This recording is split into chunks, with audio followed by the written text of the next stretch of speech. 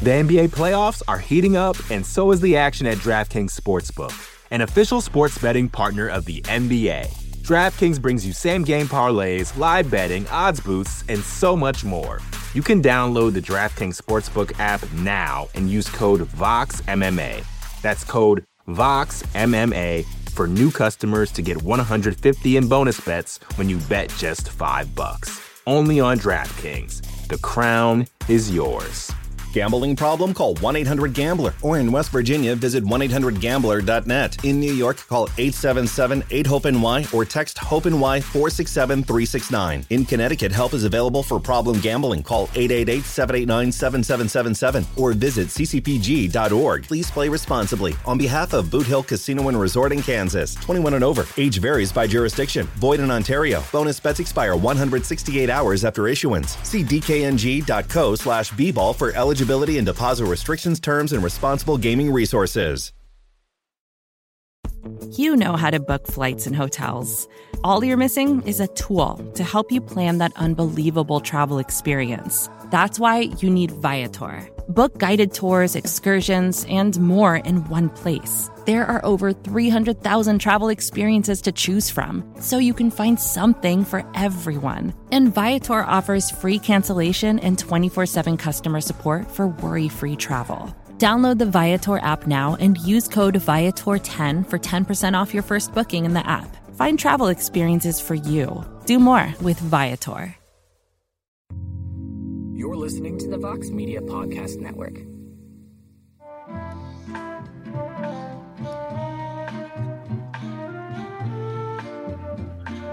All right, everybody. It is 10:38 on the East Coast, and the UFC event is over.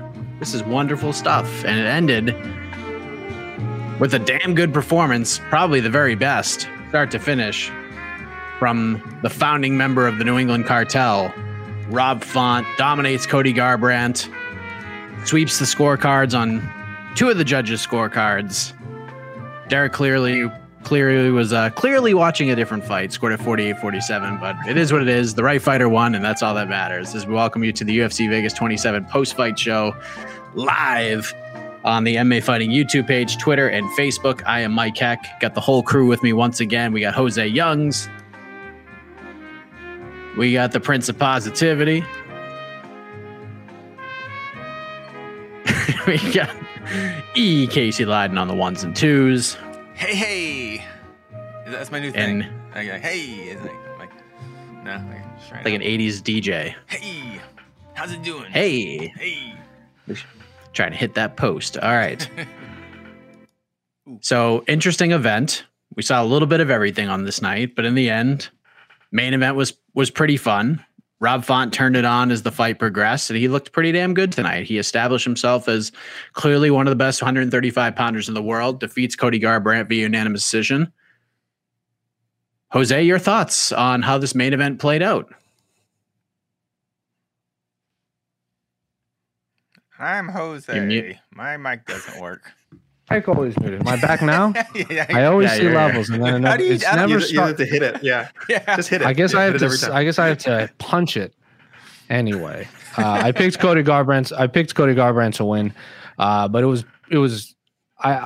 I'm not calling it a 50-50 fight because I obviously picked Cody Garbrandt to win. I actually favored him, but it was a slight favorite. I did not expect Rob Font to just piece him up with boxing. I thought Cody Garbrandt's head movement has been pretty good as of late. Obviously, in the Asuncao fight, that's kind of what he showcased, and he's always been known as one of these. Michael Bisping said it 1,000 times on the broadcast because I actually watched the broadcast. I watched it with the broadcast on this time. We just kept talking about one-punch knockout power. Cody Garbrandt obviously has some of the best hands at 135 pounds, if not all of the UFC. So I did not expect Rob Font to just piece him up for 25 minutes. I think I had it 4-1 Rob Font with that first round, giving it to Cody Garbrandt. But I know a lot of people are complaining about the scorecards. Don't really care. The right person won, regardless of the scorecards. At least all three judges had the right man winning. So if you take away the weird rounds, that's pretty much the only thing you complain about. But yeah, Rob Font looked fantastic. I'm not going to call him the best bantamweight in the world like some people are on Twitter. I think someone was it Michael Bisping or Paul Felder said that Rob Font might have the best jab in all of MMA.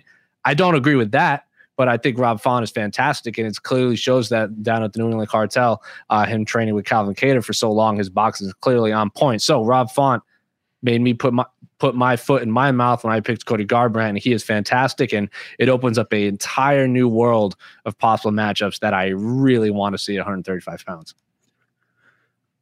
AK, your thoughts? And I'm not going to sit out here on my pedestal because I beat you in the picks. It was like the ugliest pick win ever. It was like earning the 8th seed in the Eastern Conference in the NBA with an under 500 record. I mean, that's basically how my picks were. I think I lost like 7 fights in a row, and then Font finally picked it up for me. That's all that matters. That's all that matters. Shots fired at the Washington Wizards. Come on now. We got a lot of people in Washington who loves the show. And by the way, technically we tied with the amount of correct picks, but you did win on Tapology points, I think. If we're using the Tapology point system, you did win, but we actually both came in under 500. We tied at five picks each out of 12. Wait, I didn't even submit my picks, and I probably won. So yeah, you didn't even submit your picks. And actually, yes. And so Mike and I tied at 5, but Mike did win on points. Mike is, and also he won the main event, which we normally use as a tiebreaker. So either way, Mike won. But yeah, five correct picks each. All right. Well, what did you think of the main event? Sorry, what I think of the main event? I'm okay. No, well, let me first. Are we still technically after dark? I know we're on early in the day. Can I listen a little? On the East Coast, we're after dark. Are you going to curse? Oh, hold on, sorry. I lost. Yeah, can I curse a little? Sorry, my audio went up there for a second. Can I curse a little bit? I know we're not, even though we're not after dark. I think most people know this, but I think it's important for me to say it. I don't know. I don't know shit about picking fights. All right, I don't know shit about picking fights. I might not know shit about MMA. I think again, people have said this to me. People have tried to tell me how little I know about MMA. I've been defiant. I have been, sometimes I try and take it as constructive criticism, but privately I tell myself, no, you're great. You write for MMAfighting.com. You know what you're talking about. I don't know anything. I went 0 for 6 on the main card, which is the only. Which if people go to MMAfighting.com, those are the ones that I actually write out like predictions for. So those are usually the only ones people pay attention to. They don't care about the prelim picks. So anyone who wants to head over there and slander me, by all means, it's fair game. I don't know nothing. And it's not just that I know I'll talk about the rest of the card later. I'll just say right now, it's not just that I got the picks wrong. I was like so wrong in how the fights would unfold. It's not even just picking the wrong person. It's like, oh, I thought it would go this way. It went completely the other way. I was kind of accurate at the main event as far as I said. If this stays a straight boxing match, then Font has the advantage. I think we all saw that.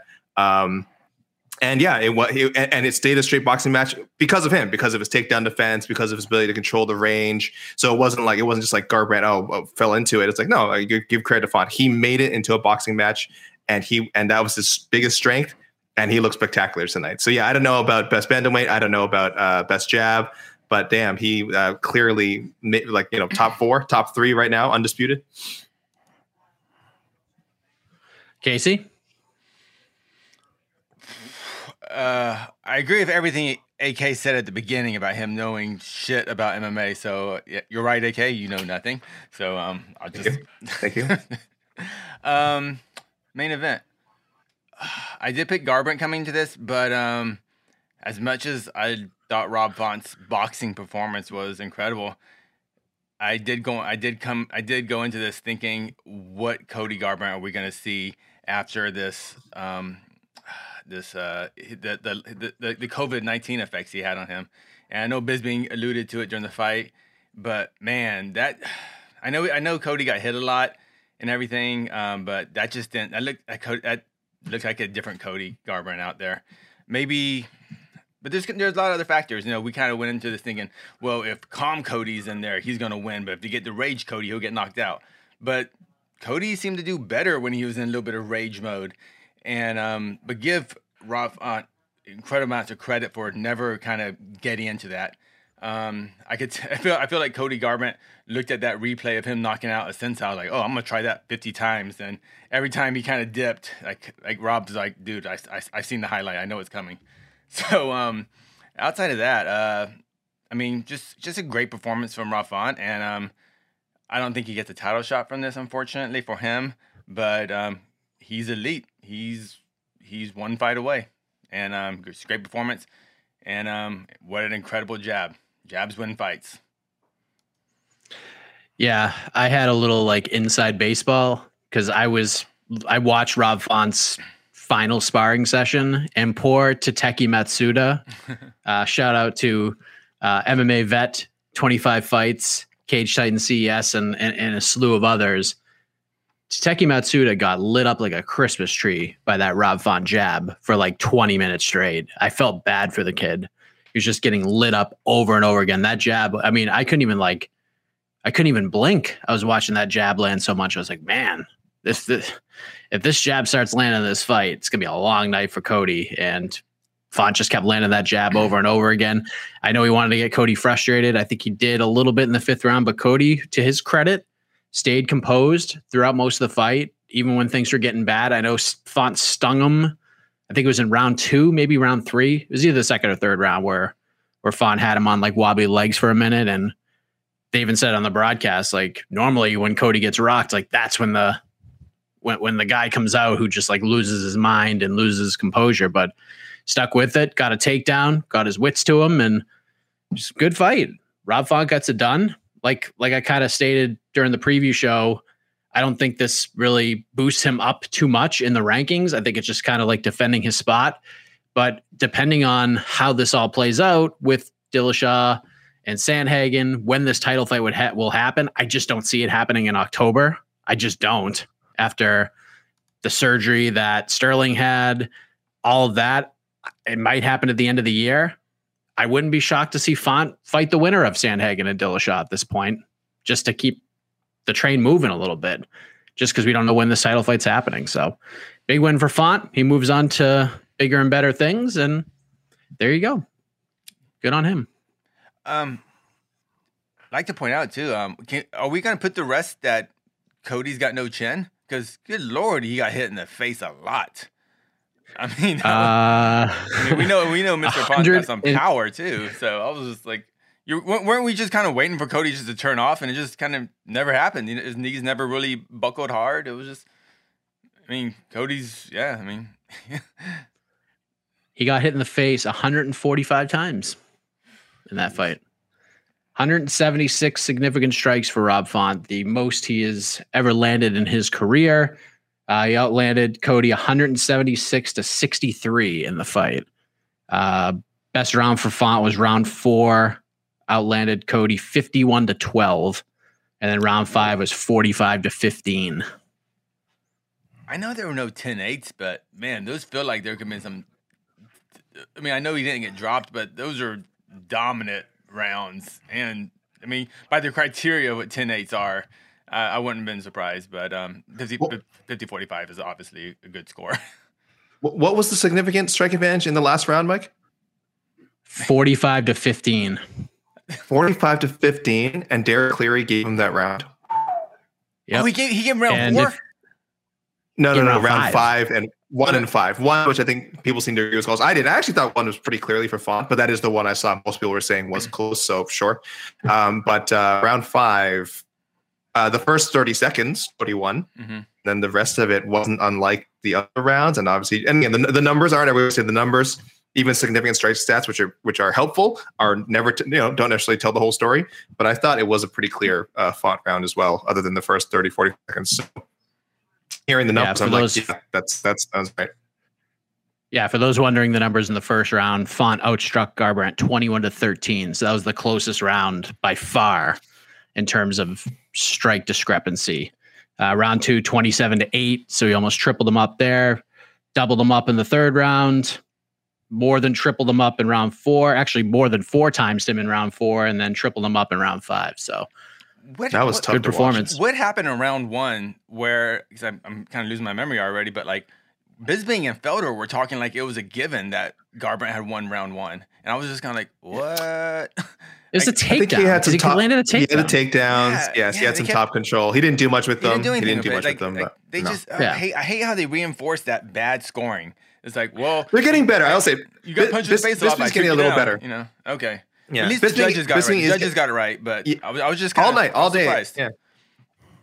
Except for the Derek Cleary 44, but Bisping I thought was pretty good. He at one point he was really going point by point in one of the fights and kind of breaking down their criteria. But you're right, he does get caught up in them. Like 1 minute he'll be explaining it properly, and you'll be kind of like, oh yeah, it's great, it's turning around, and then like literally the next round it'll be like, there's that takedown that stole the round. It's around. Like, no, Bisping, no, Bisping, don't say that. You know, and I get it, and again, Bisping I think is really good at his job. I think it's just, you get, you're used to calling things a certain way. It's with everyone. It's going to take a lot. I'm sure we do it sometimes too. It's going to take a long time for everyone kind of really. I think we had a question on Between the Links earlier this week about like, do we feel like, or on the A side, do we feel like, people are getting more educated about judging and getting a better understanding of why fights are scored the way they are? And I think, yes, I think it is turning in that direction. But we've learned it a one way for so long. I think it'll take a while, but I think it's overall judging is getting better. How it's talked about in the broadcast is getting better. I think fans are getting better about it. So kudos all around, everyone. Good job. Yeah. I think like the one real question I have with the judging is like, what constitutes a 10-8 round and like what constitutes a 10-7 round? Because I understand why people will argue the fact that Michael Chandler got a 10-8 round against Charles Oliveira. I did not agree with that, but if you did agree with that, I'm not like against you for it. Yeah, how do you grade on the same scale a Michael Chandler 10-8 round against Charles Oliveira and compare it to say like Glover Teixeira against Anthony Smith, where he just beat the brakes off of him for the entire round, knocked his teeth out, and just beat him up the whole round, and it's the same. You know what I mean? Like, how is Chandler's a 10-8, but Glover's is not a 10-7? Because that was way more dominant than Chandler's round. Well, we say that all the time for 10-9 rounds. When someone gets one extra jab or one extra, I held you against the fence for 10 more seconds, and that's a 10-9. But then round 4 of this fight was also a 10-9, and we saw, Garbrandt get outstruck by like 2,000 significant strikes. So, I mean, there's each 10-9s and 10-8s both have incredibly wide margins. Yeah, it's just crazy. Like boxing's just the 10-point must system is just stupid in MMA. It's easy in boxing. Like knockdowns 10-8, 2 knockdowns is 10-7. Like we know what's going to happen. MMA, we just have no idea. AK, I mean, I know we have other fights to talk about, but isn't there some other scoring system in another sport that's better for this? Okay, hold on. First of all, I'll say Mike said it that the correct answer to this question is how do you differentiate from a 10-8 from a 10-7 MMA? It's like you shouldn't have to. The boxing scoring system sucks, and it shouldn't be used in MMA. It just doesn't. There's too many ways in which it doesn't fit, and that's why we get such weird controversy sometimes, in addition to other reasons. But no, and Casey, if you're suggesting we go with the gymnastics scoring system, no, that would not apply. That would not apply here. That's more for evaluating cars and things like that, but no, that certainly wouldn't work here. Jose, I don't know. Jose, what do you think, man? I don't really care about scoring as long as they get the right winner. That's like if you want to argue 5-0 versus 3-2, that's fine. As long as the right winner gets the second half of their paycheck, that is what I'm in favor of. So whatever gets you there. I like Pride, where they just say this guy won, this guy won, this guy won. One championship does the same thing. But I also do, just because from growing up watching westernized sports, I understand people like to score by round, so you can say 3-2 rather than this guy won the whole fight. I understand American audiences probably aren't trained for that. I also just I enjoy how Japanese MMA does that. It's just kind of a nice change of pace. So it's like watching two different products. So if it's all the same, regardless, if Japanese MMA, like one championship and Rise and adapts the UFC's model or the American model, or if the UFC adapts the Japanese model, I don't want that. I like them both being different because it kind of separates themselves from the rest of the pack. But I am just more in favor of educated judges and at least picking the right winner. If Rob Font is upset about it, I think he's the only one that has the right to be upset about it, but he won. So end of the day, right man won. Okay, we have our bonuses. There's a cool graphic going up on MMAfighting.com, so don't ask me. Okay. I already made it. All right, so AK probably has already seen it. Casey, you guess, since you probably haven't seen him yet. Okay, fight of the night. Wait, are there performance bonuses, or is there a fight of the night? There's fight of the night and 2. Yep. Okay, fight of the night. Okay. Fight of the night. Ooh. Okay. Performance, Carla Has to be Carla. Yep. And what? Carla Yeah. didn't get. Oh, she's sorry. won. No, Okay. she's won. Okay, sorry. What? And the other one. Oh wait, I know this one. Bruno Silva. Correct. Yeah. And fight of the night.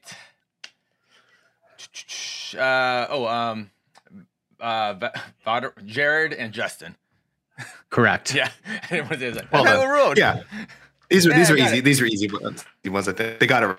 They got it right. They never get it right. Yep. Congratulations, UFC. Maybe 50,000. Probably 50,000. Bruno 70,000. Yes, he had right on a sign and asked for on national streaming television for please give me 75K. Will punch men for money. Oh my goodness. That was a hell of a knockout. Poor Victor Rodriguez, just getting in there and getting a highlight reel 2 fights in a row. Poor bloody elbows at Victor Rodriguez, not doing so well in the octagon. Yeah, I can't remember if I messaged you, Mike, or messaged the whole group. But I messaged everyone. I said he's had 2 fights in the UFC so far, 2 first-round knockouts, a total octagon time of 3 minutes and 46 seconds. So might be time for Victor to go back to the regional scene for some more seasoning. I think you're right. The NBA playoffs are heating up, and so is the action at DraftKings Sportsbook, an official sports betting partner of the NBA. DraftKings brings you same-game parlays, live betting, odds boosts, and so much more. Don't miss out as the NBA postseason winds down. And new customers to DraftKings can bet $5 to get $150 in bonus bets instantly. You can download the DraftKings Sportsbook app now and use code VOXMMA. That's code VOXMMA for new customers to get $150 in bonus bets when you bet just $5. Only on DraftKings. The crown is yours. Gambling problem? Call 1-800-GAMBLER. Or in West Virginia, visit 1-800-GAMBLER.net. In New York, call 877-8-HOPE-NY or text HOPE-NY 467-369. In Connecticut, help is available for problem gambling. Call 888-789-7777 or visit ccpg.org. Please play responsibly. On behalf of Boot Hill Casino and Resort in Kansas, 21 and over. Age varies by jurisdiction. Void in Ontario. Bonus bets expire 168 hours after issuance. See dkng.co/bball for eligibility and deposit restrictions, terms, and responsible gaming resources. Vacations can be tricky. You already know how to book flights and hotels, but now the only thing you're missing is, the actual travel experience. Because is it really a vacation if you're just sitting around like you would at home? You need a tool to get the most out of your time away. That's where Viator steps in. You can book guided tours, activities, excursions, and more in one place to make your trip truly unforgettable. Viator has over 300,000 travel experiences to choose from. Everything from simple tours to extreme adventures and all the niche, interesting stuff in between. So you can plan something that everyone you're traveling with will enjoy. Real traveler reviews give the inside scoop from people who already been on the experiences you're considering, so you can plan with confidence. Free cancellation helps you plan for the unexpected. And 24/7 customer support means you can travel worry-free. Download the Viator app now and use code Viator10 for 10% off your first booking in the app. Find travel experiences for you. Do more with Viator. Let us talk about Carla Esparza, who got herself a bonus tonight. That was some performance. I mean, this fight was not competitive for even a second. Esparza just goes in there and just, as Jed Mishu likes to say on Between the Links, put the wood to Yan Xiaonan. She gets the win, gets her first finish since winning the title against Rose Namajunas, which is crazy to think about, but that was exactly what she needed. And we were wondering how Dana White was going to react to this whole thing. And as expected, Carla Esparza is the Aljamain Sterling of the women's strawweight division. He is not ready to declare Carla Esparza the number one contender. He is torn between doing the fight with Carla or doing the rematch with Zhang Wei Li. He is quote unquote undecided. This is a travesty. Come on. I went in the Q&A, the preview show. I said, if Carla just destroys Yan, that's the only way she can get a title shot. And she absolutely did everything she needed to do tonight. It was was a perfect performance. I don't think she even got touched. Oh man, they hate Carla. God, that's so ridiculous. Because you know what, Carla might beat Rose. I was like, Carla might beat Rose. I don't know. The Carla that showed up tonight, that woman can beat Rose Namajunas in the rematch. I would agree with you. That was some performance. AK, what did you think? That's exactly what you want in a number one. Like, I know, again, they didn't hype it up as a number one contenders fight, but a lot of us weren't looking at it that way. And that's exactly what you want. Is our biggest fear. We're all like, oh my gosh, like this is going to end in a draw. It's going to go to a controversial split. Kind of and we're like, okay, it might end in an unsatisfactory way, which would open the door to a Zhang Weili Rose rematch.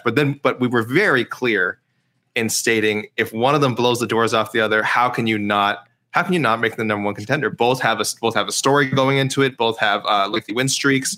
So this is exactly what they wanted. They have a fighter with a story, someone who already has a win over the current champion, a dominant win over the current champion from many years ago, but a dominant win nevertheless.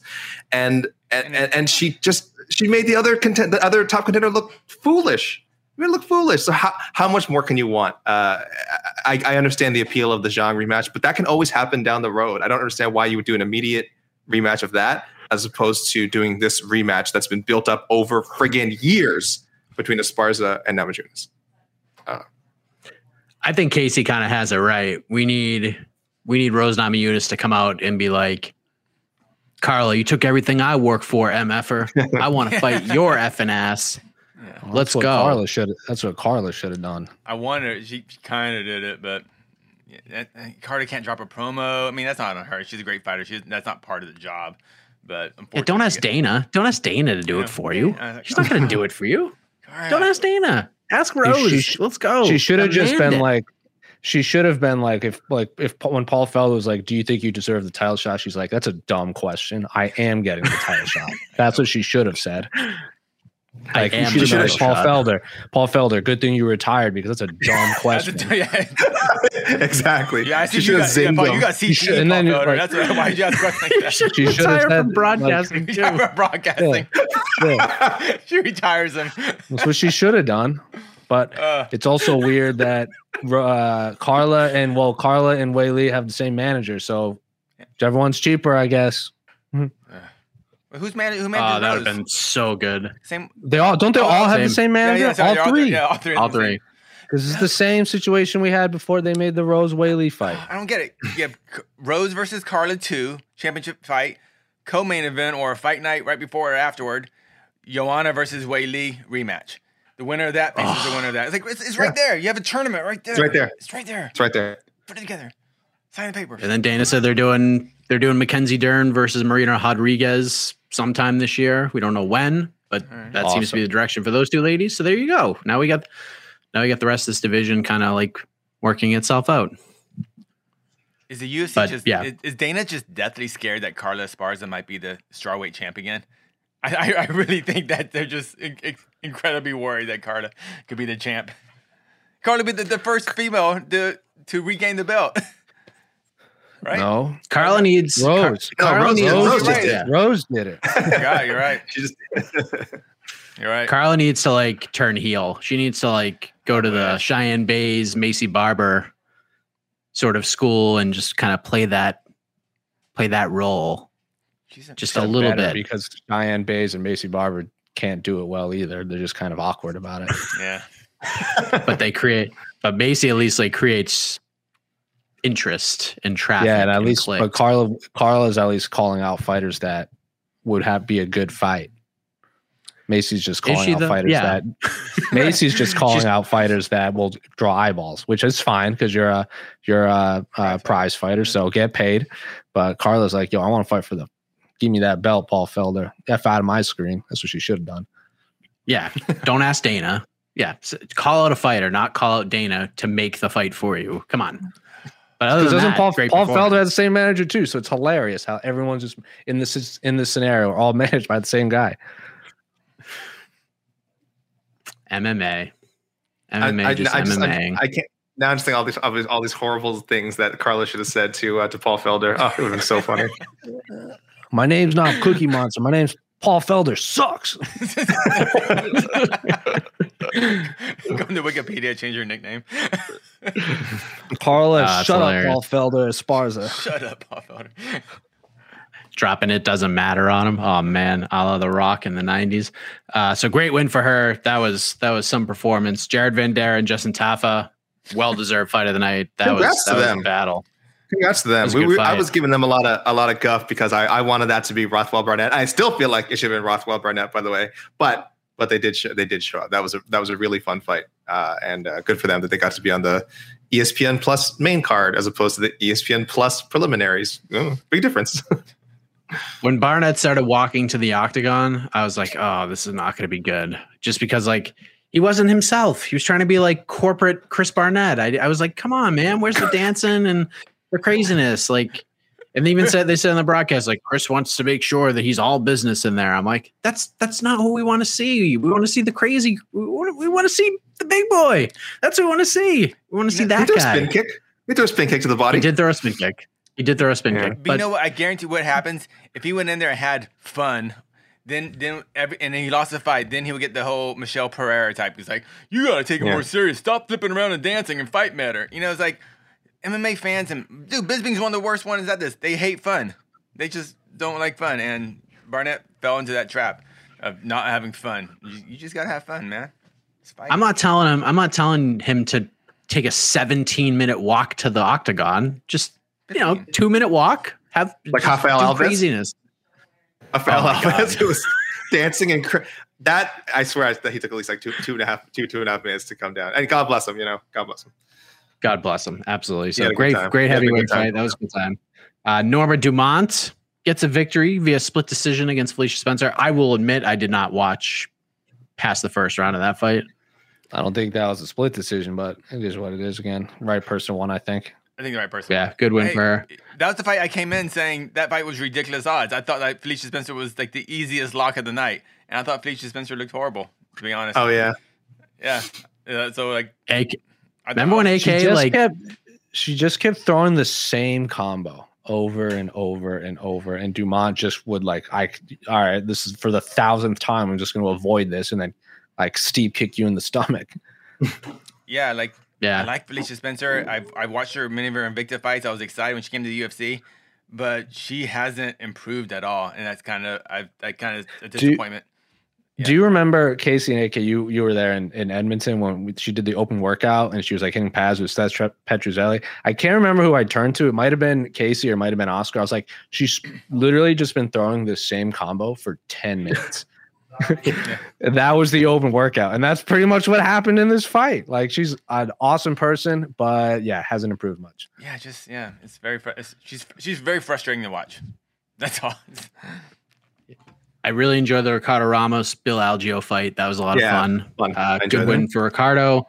Jack Hermanson, Edmund Shabazian.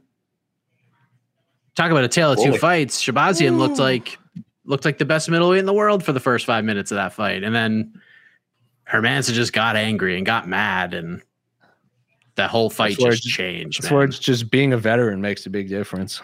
100%. Yeah, it's it. Yeah, it's just experience. And people are saying like, oh, it's scary that it looks like Shabazian has like poor cardio at age 23. I bet he doesn't have poor cardio. It's because he has poor grappling. So I mean, obviously he's wasting a lot more energy on just even on defense than a more experienced, more technical grappler would, right? I'm not a jiu-jitsu expert, but I think this is just common sense that like when you're better at something, you waste less energy doing it. So he's not a great grappler. Hermanson is a very good and aggressive. Like, he's a bully. Like, I mean, that's a guy he's going to wear down more experienced guys than Shabazian. And if and if you're like Shabazian and you really don't know how to get up properly or defend properly, that gas tank on the ground. So it's I don't know if I remember he has like huge cardio problems. 2 years ago, like 2 years ago on our site, someone wrote an article. It might have been our former colleague Sean or Mark. They interviewed Kayla Harrison, and she's like, I can go to do a judo workout for 3 hours and be fine, and then a 30-minute MMA workout, I'm exhausted. So you're 100% on that. And that comes to what Jose said. It's experience, and Jack Hermanson, win or lose, he's just had much more high level experience. Win and losses are important too. But when Shabazian, I don't want to say old, I don't want to call Jack Hermanson old, but Shabazian doesn't have that old man strength, that old man cardio that you need in this sport, and the durability. Yeah, tough fight for Shabazian, great fight for Hermanson. Yeah.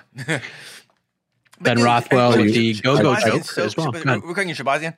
I just forgot how young he is. 23.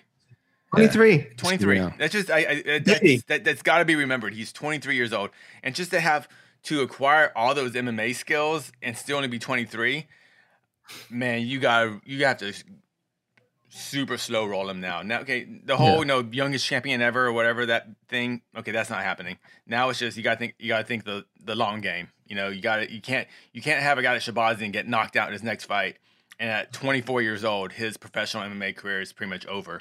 So his next then he's in the Dominic Reyes category where you lose like 3 in a row and you're effed. Yeah, I'll tell you what though, I really want to see Jack Hermanson versus Luke Rockhold if Luke Rockhold comes back. I love it. I only say that because Brendan Allen called out Jack Hermanson on Twitter. There's a fun graphic on MMA Fighting's Instagram. He's like, I want to fight Jack Hermanson to show who has the best ground and pound in like the UFC. And Luke Rockhold was like, don't be a fool, kid, or something like that in our comment section. And Brent Allen's like, you know where I'm at. You can get this. I'm like, honestly, I want to see Jack Hermanson versus Rockhold. Also, Luke Rockhold and Brent Allen train at Sanford MMA, so I don't know how that would work. Does Rockhold is at Ruka a lot too, right? With Jason Perillo. So maybe he like splits time. Yeah, he splits time. Yeah, he splits time. But regardless of that interaction right there, I don't think Brent Allen should get Rockhold or Hermanson yet. Hermanson Rockhold sounds fun, especially if Rockhold is saying that everyone's ducking him. And as Hermanson said, the only person ranked above him that's not matched up right now is Robert Whittaker. I don't think that fight's going to happen because Robert Whittaker is going to fight Izzy Vittori, or if Izzy gets the trilogy, whatever. Rockhold Hermanson sounds fun to me. That's like a fun grappler's dream right there. Yeah, that's an awesome scrap. That'd be good for Rockhold too, not to face a really heavy-handed striker. Obviously, Hermanson can knock him out, but I mean, I think this is primarily a grappling heavy fight, and I think that'd be good for both fighters. I understand that Shabazian's on a 2-fight skid, but I wouldn't mind seeing Shabazian versus Luke Rockhold, if we're being honest, because I think that fight would play out a lot on the feet. I agree. I would like maybe Edmund versus Heinisch or Jocko, maybe like a little outside the top 15. Jocko's Jocko's a good pick. Jocko's a good pick. Those are just fun fights. Yeah. Or like, I also don't want to throw him to like I don't even know. Yeah. Guys like Eric Anders would be fun. Even farther back. I'm talking like for me, if I'm Shabazian's, people, we go back of the line. I don't know how the UFC wants to handle that, but like I said, just give him like Carl Roberson. Whoever that's even farther back. Yeah, whoever. For me, even farther back. I'm kind of with Kate. I think I know where. If they matched him up with like a Contender Series debutant next time, I wouldn't like complain. I wouldn't be like, oh man, that's way too. I'm like, no, let's recalibrate here. Let's recalibrate here and see where. Obviously, I think he's a step above that, but let's again. We I feel like we've lost track of what range he is in. So again, I'm pulling him way back. But again, I'm also, people know I'm super cautious with matchmaking. I'm like, I want to slow roll pretty much like everybody. So that, keep that in mind. But I'm going way down. And as everyone knows, Mike, you and I will have a more definitive answer. I don't know if we'll mention Edmund. We usually only pick the winners. But we might throw a note in there for Edmund, just so that people know what we're thinking. But yeah, I'm going like outside the top 25 at this point. Yeah, Ben Rothwell, good submission win. The go choke. Court McGee, nice performance against Claudio Silva. Bruno Silva, performance of the night, KO in 1 minute flat. Josh Kulabau gets his first UFC win. David Dvorak treated Juan Camilo Honderos accordingly. Lived up to the odds. First round rear naked choke, submission, a 1-arm rear naked choke. That was pretty nasty. And then Damir Ismagulov with a good win over Rafael Alves. So that was the festivities. What do the peeps have to say? All right, let's go to the peeps. Shout outs to Alves for the breakdance fighting.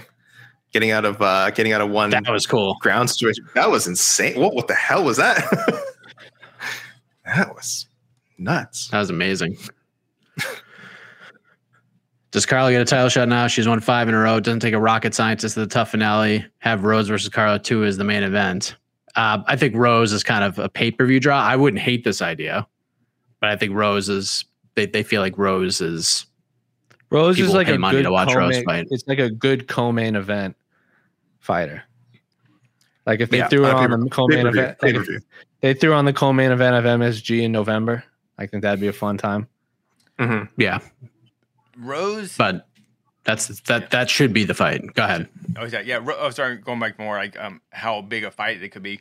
Rose versus Carla 2 should be, with the rivalry and how awesome female strawweights are, it should be a main event on pay-per-view. But unfortunately, the UFC just hasn't promoted Carla really over the years since she's off the belt. So I agree. It should probably wind up being a co-main event just because the rivalry, it really isn't built in with the fan base over the years. But I think for people like who've really been watching and paying attention to their careers, super excited for that rematch. And I just gotta now, like the more I've been thinking about it, and I'm like, oh, I want that fight now. It's a perfect time. You know what you put on? You put on the top alley, the Jacek Zhang Li rematch as the event. Yeah, there you go. And those usually lead into a pay-per-view like the week before too. So who knows? I have a feeling that isn't the tough finale going to be in an empty arena though, in the empty Apex? Like I don't want to see Yoan and Weili in an empty arena. Yeah, that would suck. That would suck. Yeah, you can't have that. Yeah, we'll see. Well, Yoan won't even take that. She says she's only going to fight with fans. It's going to be in Glendale. We're going back to Glendale. Oh, sweet Glendale. Wouldn't hate it. All right. Yeah. By the way, I'm hearing August 21st for the tough finale, although that's not made official. That's just what I'm hearing right now. Jack Hermanson beat Edmund Shabazian. I know he's ranked number 7. Is he in a position where fights have to play out before he can match? I think Jack sort of said it himself. Like he said, he was pretty honest with his assessment. He said the only guy that's, like Jose said, the only guy that's ranked above me that doesn't have anybody is Robert Whittaker. And if he doesn't want to wait for the title shot, sure, I'll fight him. But then he mentioned the other 2 fights, the Brunson Costa fight or the Brunson Till fight and the Costa Cannonier fight. He said, I'll take the winner or the loser of either of those 2 fights. That's fine with me too. So I think he does have to kind of wait and see how things play out. But you also got Rockhold. You got Calvin Gastelum out there. So, I mean, I know they just fought, so never mind. Forget Gastelum. Yeah. I got to stop reading the Twitter on the next one suggestions. That's like that's like his most impressive win, like lately. That was like what sub-minute heel hook or something like that. Yep. Yeah. I like he was already matched up with if Till loses, I wouldn't hate that because he was already matched up with Till once, right? And then it fell apart, and then Vettori kind of stepped in for Till, and that's how Vettori got into this position. So I wouldn't hate that either. Yeah. Just a lot of fun middleweight fights have to happen, but I feel like we've been saying that forever. It's a fun division. All right, what else? More importantly, show some love to Jack Hermanson's hair. I'm telling you, man, I think the UFC, I'm not saying that Jack Hermanson is like, because like Wonder Boy, everyone loves Wonder Boy. He's like universally loved by 95% of the people. But I think why people like him so much is he's like such a positive guy. And like parents are just like, if my kids had like a Wonder Boy t-shirt or something, like we'd be like, yeah, I'm down for that. And I feel like Hermanson is like not quite on the same level, but he's very similar to Wonder Boy. Where like, if you interview Jack Hermanson, the man has a smile on his face the entire time. He's like just the nicest guy to speak with. But then when he gets in that cage and that door locks, you could just see the scowl on his face, just a different guy. So and I even tweeted this out. If my kid came up to me and goes, Daddy, you know who my favorite fighter is? Jack Hermanson. I'd high five him. That's a great pick, son. That's a great pick. How old is your son? 8. I would be like, why do you know who Jack Hermanson is? You're 8 years old. This sounds like one of those fake tweets that people write. Like, can't believe my 5-year-old today said that, man, those UFC fighters should really unionize. I was so proud. Is this what just happened there, Mike?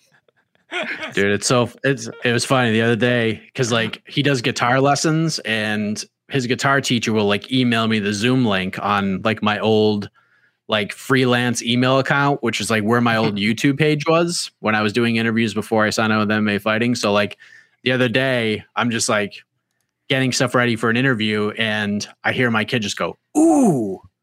and I like look over at his computer and he's watching the replay of Jorge Masvidal flying kneeing Ben Askren. I'm like, what are you watching? Are you kidding me right now? And then he goes on YouTube and he's like logged onto my account, and I probably watched that highlight a million times. And then tears in his eyes, he shouted at you, "I learned it from you, Dad." It's like the old. Yeah. That's an old reference. You know what? A lot of people are not going to get that, but that is a commercial.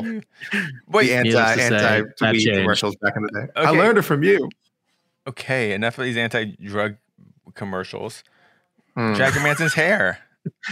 The hair, the beard. He's apparently part of the Chase Hooper family now. He has hair.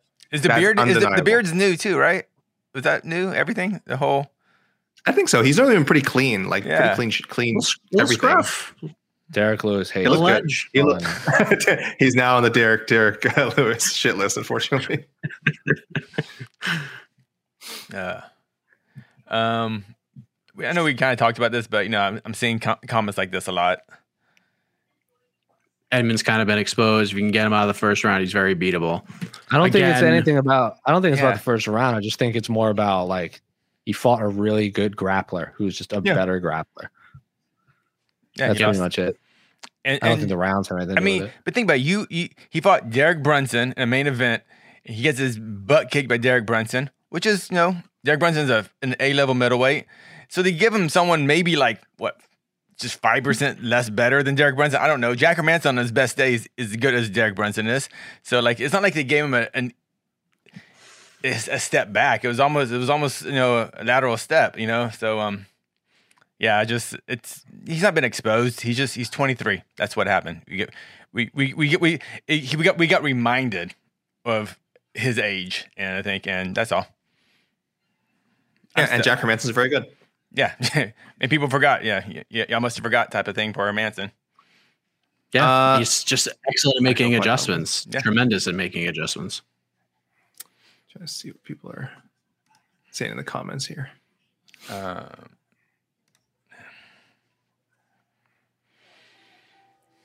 So this has probably been talked about. Where does Cody Garbrandt go from here? I don't think we're going to talk about Cody on to the next one. I just don't see it happening. Just because it's not a pay-per-view. Six winners. Okay, fair enough. Yeah, sure. Might not make it. I think we can answer that question right now. Sure. I feel maybe throw him to Merab. Oh. Merab's got to fight somebody in the top 10. He's got to. I know. Or, something crazy might happen, like Merab just isn't as good of a striker and he just loses. It's not like we're putting Cody Garbrandt head first into a wood chipper. Fair. Like, if that's the case, why is Aljamain Sterling the champion? Just give it to Merab. Yeah, Merab's not a 2-0 fighter. Like, Merab is ready for a sink or swim type of scenario at this point. Like, he's literally fought like the same ranked sort of guys, like his last 3 fights, like 13-14 range. Let's just throw him in there with somebody. I think that's a good idea. You could do Cody versus Marlon Moraes if you wanted to. Cody versus Casey Kenny. I think it would be a fun scrap. Both coming off losses. Casey lost to Cruz. Garbrandt beat Cruz. I think that's just a fun fight, 3-round fight. Chuck DLC in the comments was asking, is Dominic Cruz, do you think he's thinking that he can beat Cody in a rematch? Should they try and book that? Do you think Cruz would want to do that? Do you think he would want that fight right now? Even though he's coming off a win, do you think he'd want to do that fight now? That's interesting. I'd be down for that. You could. That's interesting. But do you think, I think Cruz, I think Cruz would want that one back. I don't think Cruz sees that as a matchup that he can't win. No. It's, for a moment I was like, would you want to fight Cody again? Like, yeah. Especially another 5 round, a fight night main event. You'd probably be down for that. What do you guys think about flyweight? Now I feel like if he goes down, you cannot give him an immediate title shot. I think that would be absolutely. You shouldn't give it to him anyway. I know he shouldn't have gotten one the first time, but I'm saying the fact that it even happened, I was like, I hope they're not thinking that they can do that now, because completely out of the question. But if he can comfortably make 125, maybe that's the move next. The old change of division, rejuvenation. Yeah, and he ain't gonna get an easy test down there either. Just look at what are you gonna. Just look at what's there. Like you get the rematch between Brandon Moreno and Figgy. You got Askarov that's like right there, waiting for a title shot of his own. I think he missed weight in his last fight, so that might hinder him. So maybe you could do Garbrandt versus Askarov. That ain't no cup of tea at all. If Cody can make it to flyweight healthy, and by the looks of tonight, I mean, I know Font's just a skinnier person, so the body frames are all different. But like Cody looks like a small bantamweight all of a sudden. I don't know. Maybe when you're losing, you just seem smaller. I don't know if it's just a psychological thing, but he kind of looked like a small bantamweight. So if he can make flyweight successfully, Askarov is a great fight. Actually, I was thinking Cody versus I forgot his name, but the gentleman that beat Manel Cape. Pantoja. Pantoja's an awesome fight too. Oh, is that fight? He's fighting Brandon Royval. Yeah. No, the guy lost to Manel Cape just recently. Nicolau? Nicolau, yeah. I mean, I'm just saying. Why not give him Tim Elliott? Let's just throw him in there with Tim Elliott. Yeah, if Tim wins his next fight. I'm saying Nicolau coming off a Cape win, That's a fun fight. Yeah. Tim Elliott's a madman. Either way. But basically, I think this question really is Cody done as a elite bantamweight? I don't think he is. I think he just lost to a better guy tonight. I don't know. I mean, I would as a top 5 bantamweight, no. As an elite, fight for the belt in the next 2 years kind of bantamweight, no. I don't. It just feels like literally anyone in the top 5 at bantamweight could just beat all the others at any given point. I don't think there's one bantamweight that's that is the best bantamweight on planet Earth in the UFC. It's so competitive. I agree. Because if Font and Garbrandt ran it back 10 times, and you want to argue that Garbrandt wins 3 or 4 of them, I'm yeah, probably. Yeah. I don't think Font beats Cody 10 times in a row. Sandhagen's obviously terrifying. Dillashaw's not even. If you look at the rankings, Dillashaw's not even there because he's coming off his suspension. It's everyone drops down 1 once he gets slotted back in at number 1. Sweet. Yeah, I mean, bantamweight just rules. It just rules. So good. The best bantamweight in the world might even be in the top 15 yet. That's what's so crazy about bantamweight. I think Cody is done as a contender, as a top 5 guy. I think, especially again, with all the names you said, they're coming up hot from outside the top 10. I think the division change might be the way to go if he can do it. Yeah, if he can do it. Yeah. How old is he right now? Is he even 30 yet? This is what we'll talk about too. Yeah, 20, he's only 29, I think. 29. So and okay, this is important too. I mean, if his body can hold up and his chin seems to still be there, that's why I haven't given up at Cody at bantamweight yet. As far as obviously he went 5 rounds with Rob Font. Rob Font is without a doubt, in the UFC at least, top 3 bantamweights, top 4 bantamweights. Just because you lose to Rob Font doesn't mean Cody's done. And at his age, I just hope his chin stays there. Hope his body can because he's been doing some wars. Hope his body can handle all this. But yeah, I just don't want to see big weight cuts. Look at Cody trains with Team Alpha Male, who has not had the best track record as of late. Correct? They haven't won. They haven't been blowing people out of the water. His best performance ever. His head coach was Justin Buchholz. He hasn't had Justin since then, and look what's happened. And then he trains with Mark Henry, and Marlon Moraes left Mark Henry because he felt like he needed to get better training with ATT. Frankie Edgar's obviously born and bred Mark Henry. He's never going to leave. It's not like Mark Henry's team, Jim, is destroying people either. So maybe it's just a change of scenery too. Maybe he just needs different training partners, different approach to the to his fights. I have no idea, but I still want to see him 135, and I still want to see him fight Aldo. I still want to see him rematch Cruz. And eventually I want to see him fight Sugar Sean because those guys hate each other anyway.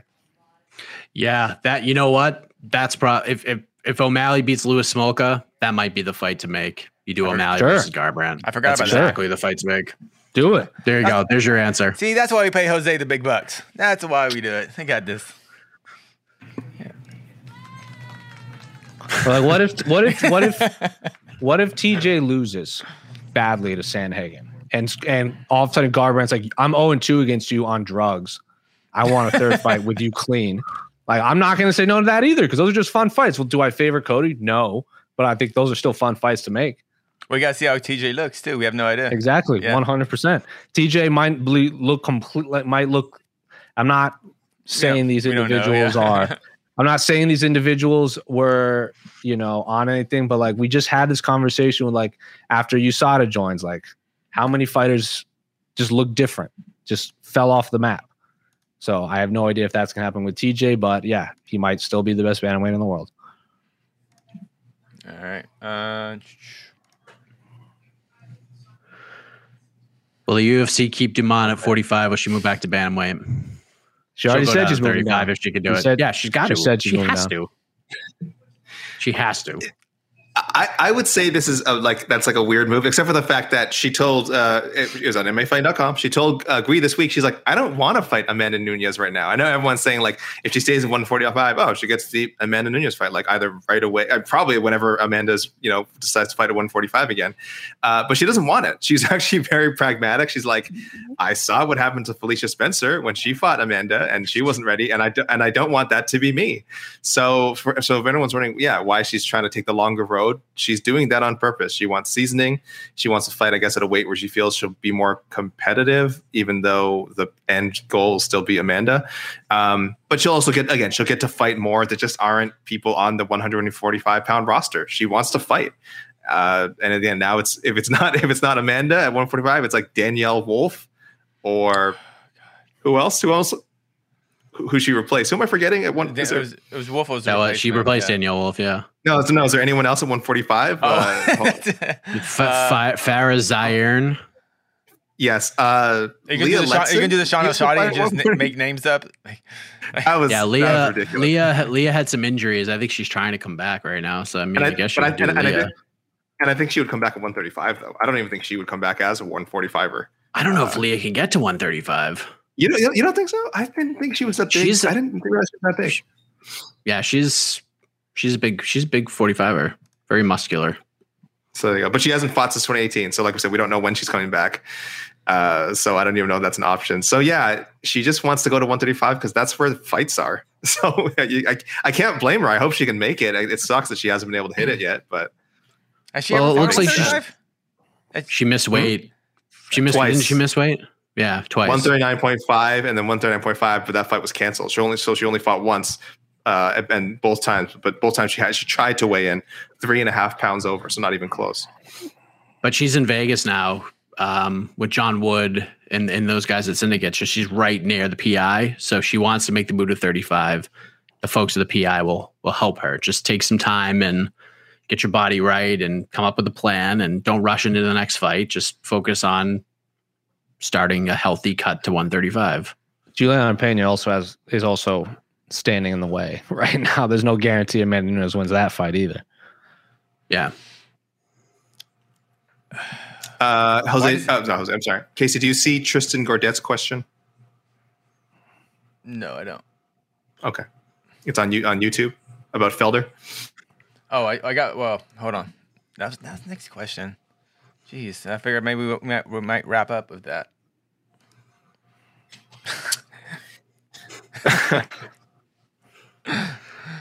Is it a question or what? Which one's he's just trying to make him fight. Make him fight. I don't know. Oh, okay. I'll tell you. Yeah. Just two retirements from two UFC fighters this week. We can just talk about that. I'll tell you what. There's hats off to the UFC production squad for these two videos tonight. I thought the Joban video was tremendous. I thought the Felder one was really good. I didn't see the Felder retirement coming. I'm not like incredibly surprised that it's coming, that it happened, that we heard it, but I was surprised we heard it on this broadcast for sure. But good on him. Tremendous career, just a fun fighter. The guy exceeded expectations. I think he would even admit that. I think he got up to like number 5 or number 6 at 155 in the UFC, which is like pretty unbelievable considering. Dude has a win over the champ. Like. He's the last person to beat Charles Oliveira. Beat him on the ground. Beat him on the ground. Yeah, it's happened a few times with Charles. Yeah, but yeah, it's still impressive. The dude's just such a gamer. Fought Mike Perry up a weight class on like 2 days' notice. Fought Rafael Dos Anjos. Yeah, like except he no-showed the preview show in Denver. I'll never forgive him. Oh, the grudge. The grudge. When it was me, Casey, and Esther were at Denver, and for we were at the official weigh-ins, and I went up to Felder. I was like, "You want to do the preview show because this is my first time on the road with Casey Nestor. I remember that now. Yeah. And I was like, you ought to do it. And he was like, yeah, sure, man. Like, just let me know when it's over. And then it wrapped and he just disappeared. And then the next thing I know, he's hitting pads in the other room. Right next to us. Out there. And it's like, and I look in, he looks at me, he goes, oh yeah, man, I'm already in workout gear now. I'm just like, all right, have fun. And that's why if you go back and watch that, like Esther was like a very last minute fill in. Because they were like every fighter that was around disappeared because like then we thought like, oh well, could we get Tisha Torres to do it because Raquel Pennington is fighting, but Raquel was like really struggling to make weight. That. So you're like, yeah, she has her hands full right now. There was just no one else around. So I was like, Paul Felder, I shake my fist to you, but awesome career, and I hope you enjoy it. But happy trails nonetheless. Good luck on your He was. I spent a lot of time around Paul on Fight Island because we were like, stuck in a hotel. So like him and like Michael Chiesa would just like hang out with the media a bunch. So we just talked a lot about fighting, but a lot about like, you know, like Philadelphia Eagles and like actual like non-MMA sports. He's interesting cat, man. And I hope if anyone runs into him, they get a fun conversation with him because he's well spoken on TV and off screen. So I met Paul Felder before he was in the UFC when he came down to Cowboys Ranch as a training partner. I was actually at Cowboys BMF Ranch doing a video on Cowboy, and then Felder was just there as a training partner. And he asked me to. He's like, "Can you shoot some of my training, some pad work and stuff, and just so I can have it?" I was like, "Yeah, whatever." You know, so I sent him footage and stuff, and like I remember the guy. I was like, "Ooh, this guy is mean on the pads."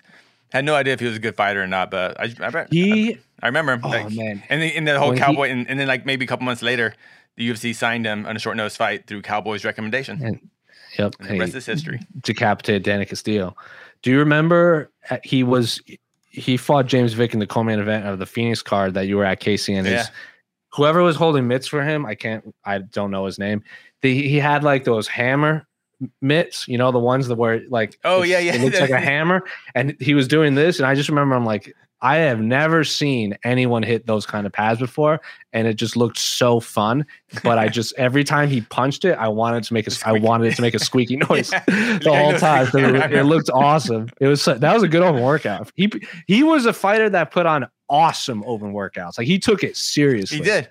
When I was in Abu Dhabi for the open workout in Abu Dhabi, afterward he was just like, oh my God, that was exhausting. Because he's one of those guys. Once he feels the crowd around him, I mean, he becomes like, you know, the Irish Dragon. You know, like he's not Paul Felder. Like you can tell, he's the guy that enjoys being in the spotlight. You know, he was a theater actor before, so that's just who he is. He likes it. He embraces it, and great career. Get out while you can. Go out and win. Go out where you still got your good looks.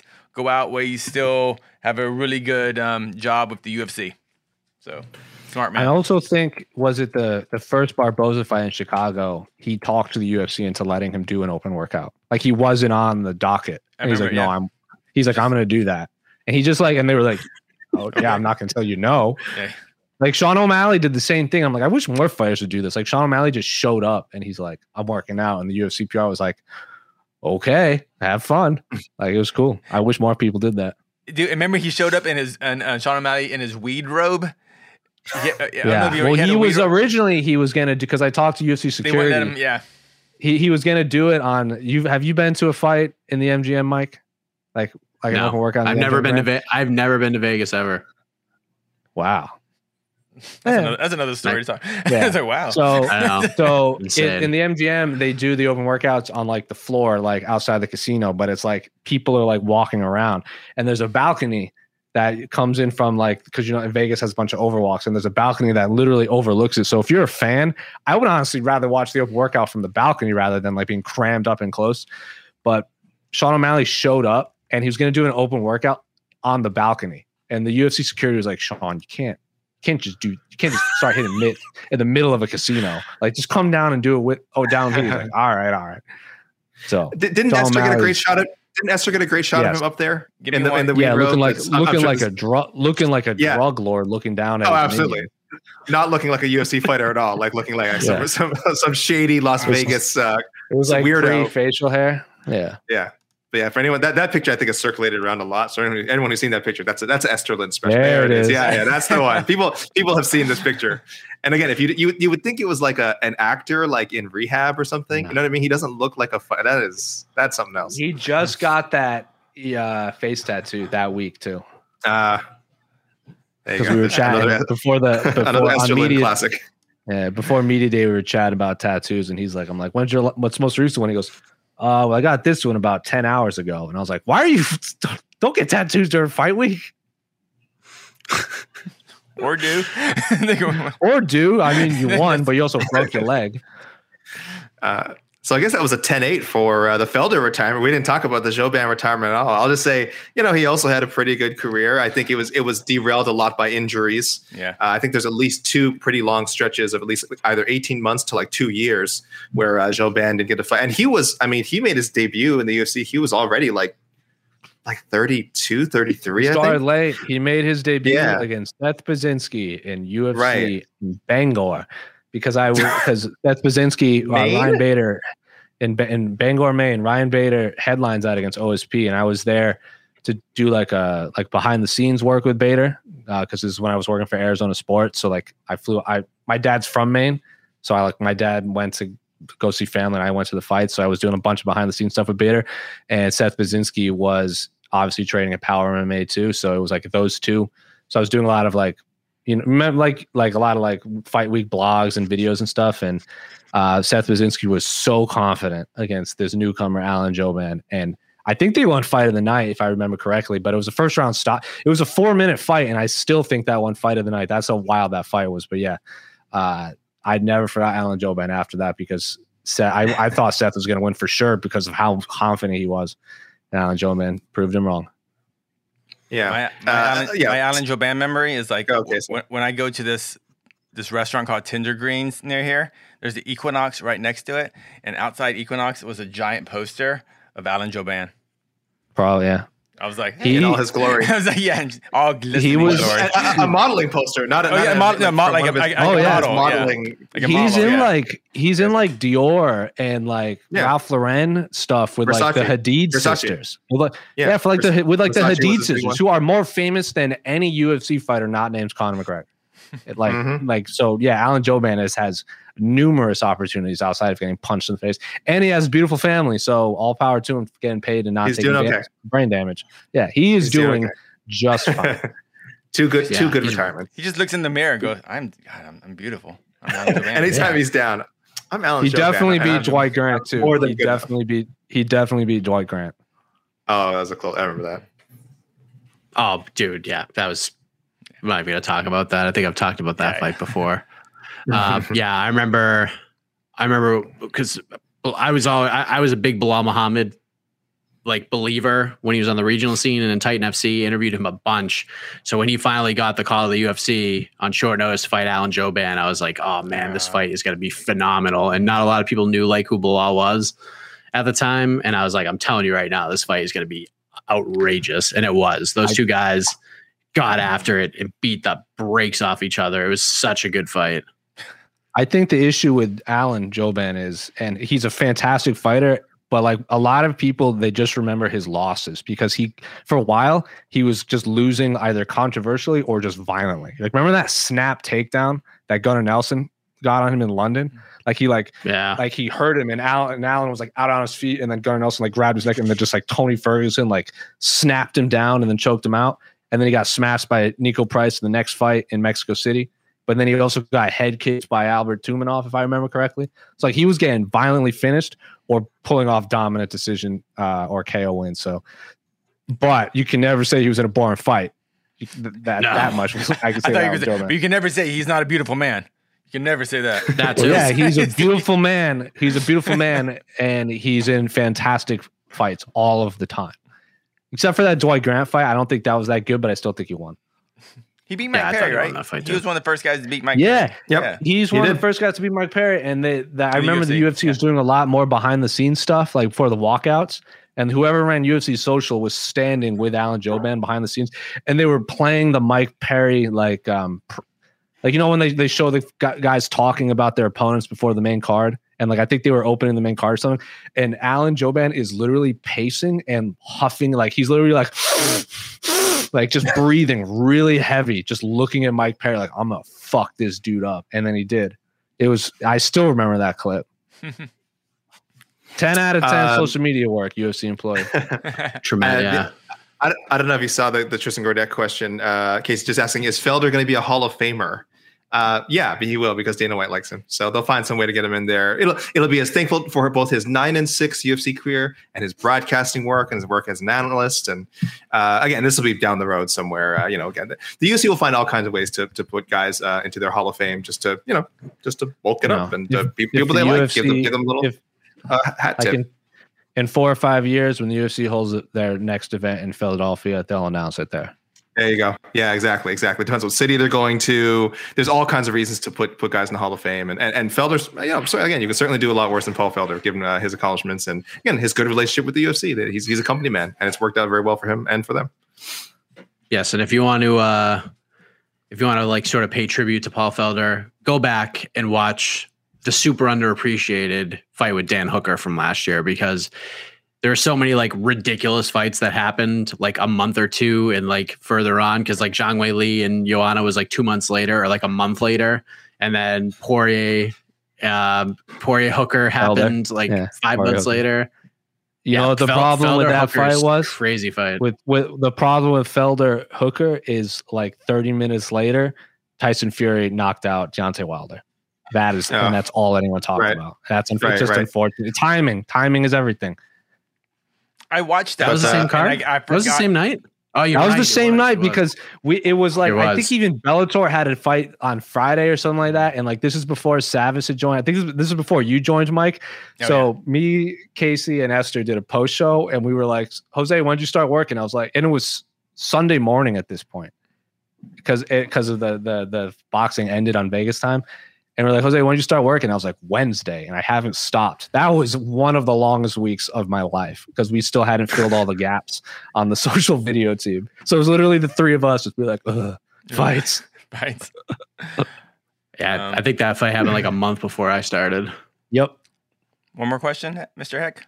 All right, we'll do one more. One more.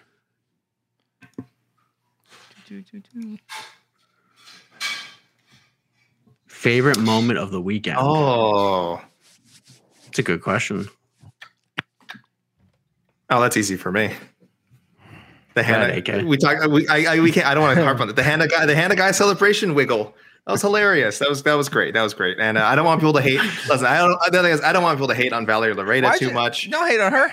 No. Look, what I hate is people going like, oh, why was she ranked so high and why was she like pushed so much? I'm like, she doesn't control that. I mean, she's not fighting it, certainly, and she certainly does everything she can to promote herself, and that's great. I encourage that. If you don't like her because you don't think she's a good fighter, I mean, that's fine. That's whatever. But to go beyond that and like harp on like, oh, she just tries too hard or being pushed. I'm like, no, we want that in fighters. We want fighters to promote themselves as long as they're doing it in a way that's not like hurting or offending anyone. Like, I don't understand what the hate is for that. But anyway, no, favorite moment. Yeah. Hannah Guy, again, whatever. So it wasn't a super elite fight, but she won. She won on the Bellator main card. She won against, again, someone Bellator has been pushing very hard, and good for her. And like we said, she seemed to have a lot of fun with the post-fight interview as well. So it's always nice. You have those nice little moments. Who knows? Maybe we never hear anything big from Hannah Guy again. But on this given night, she got to be a star. And that's always really fun. Well said. I think my favorite moment is actually just watching Cyborg get the fight. I think she's in I don't want to say twilight of her career, but she's been doing this for a long time.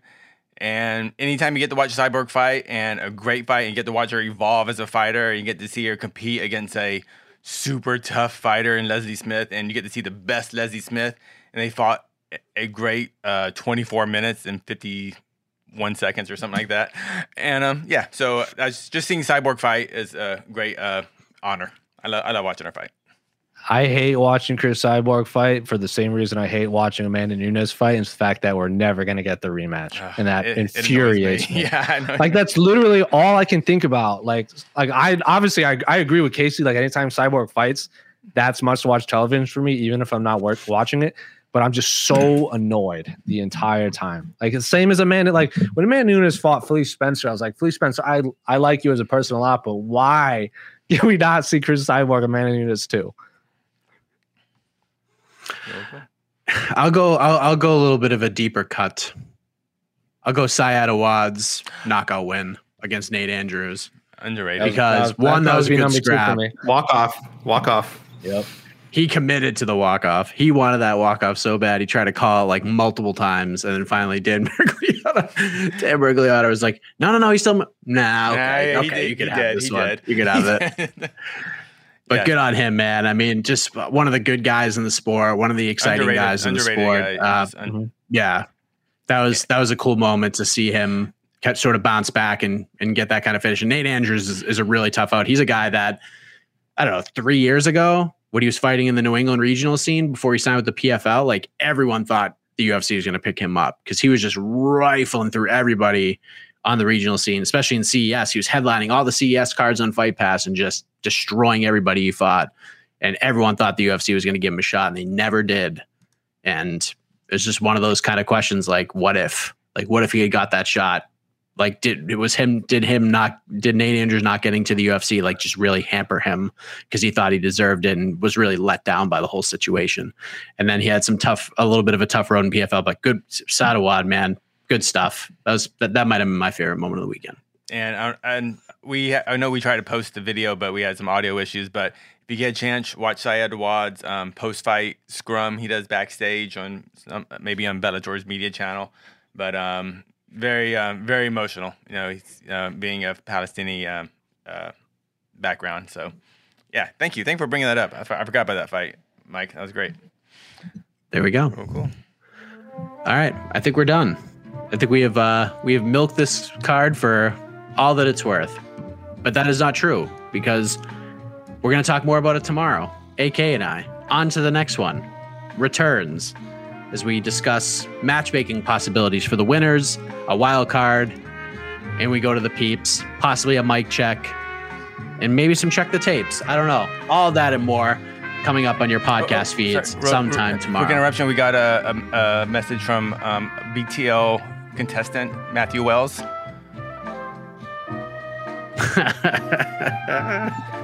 Thanks, Matthew. AK, enjoy the rest of your 487th birthday. With that being said, we're out of here. For AK, for Casey, for Jose, I am Mike Heck. Good night, everybody. Everyone go to comicbooksforkids.org and donate. Thank you. All your money. You're welcome. All of it. You're listening to the Vox Media Podcast Network. The NBA playoffs are heating up, and so is the action at DraftKings Sportsbook, an official sports betting partner of the NBA. DraftKings brings you same-game parlays, live betting, odds boosts, and so much more. You can download the DraftKings Sportsbook app now and use code VOXMMA. That's code VOXMMA for new customers to get $150 in bonus bets when you bet just $5. Only on DraftKings. The crown is yours. Gambling problem? Call 1-800-GAMBLER. Or in West Virginia, visit 1-800-GAMBLER.net. In New York, call 877-8-HOPE-NY or text HOPE-NY 467-369. In Connecticut, help is available for problem gambling. Call 888-789-7777 or visit ccpg.org. Please play responsibly. On behalf of Boot Hill Casino and Resort in Kansas, 21 and over. Age varies by jurisdiction. Void in Ontario. Bonus bets expire 168 hours after issuance. See dkng.co/bball for eligibility and deposit restrictions, terms, and responsible gaming resources. More to-dos, less time, and an infinite number of tools to keep track of.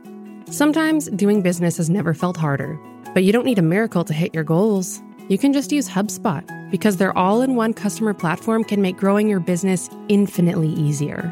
Imagine this: high-quality leads, fast closing deals, wildly happy customers, and more benchmark-breaking quarters. It's not a miracle, it's HubSpot. Visit HubSpot.com to get started today.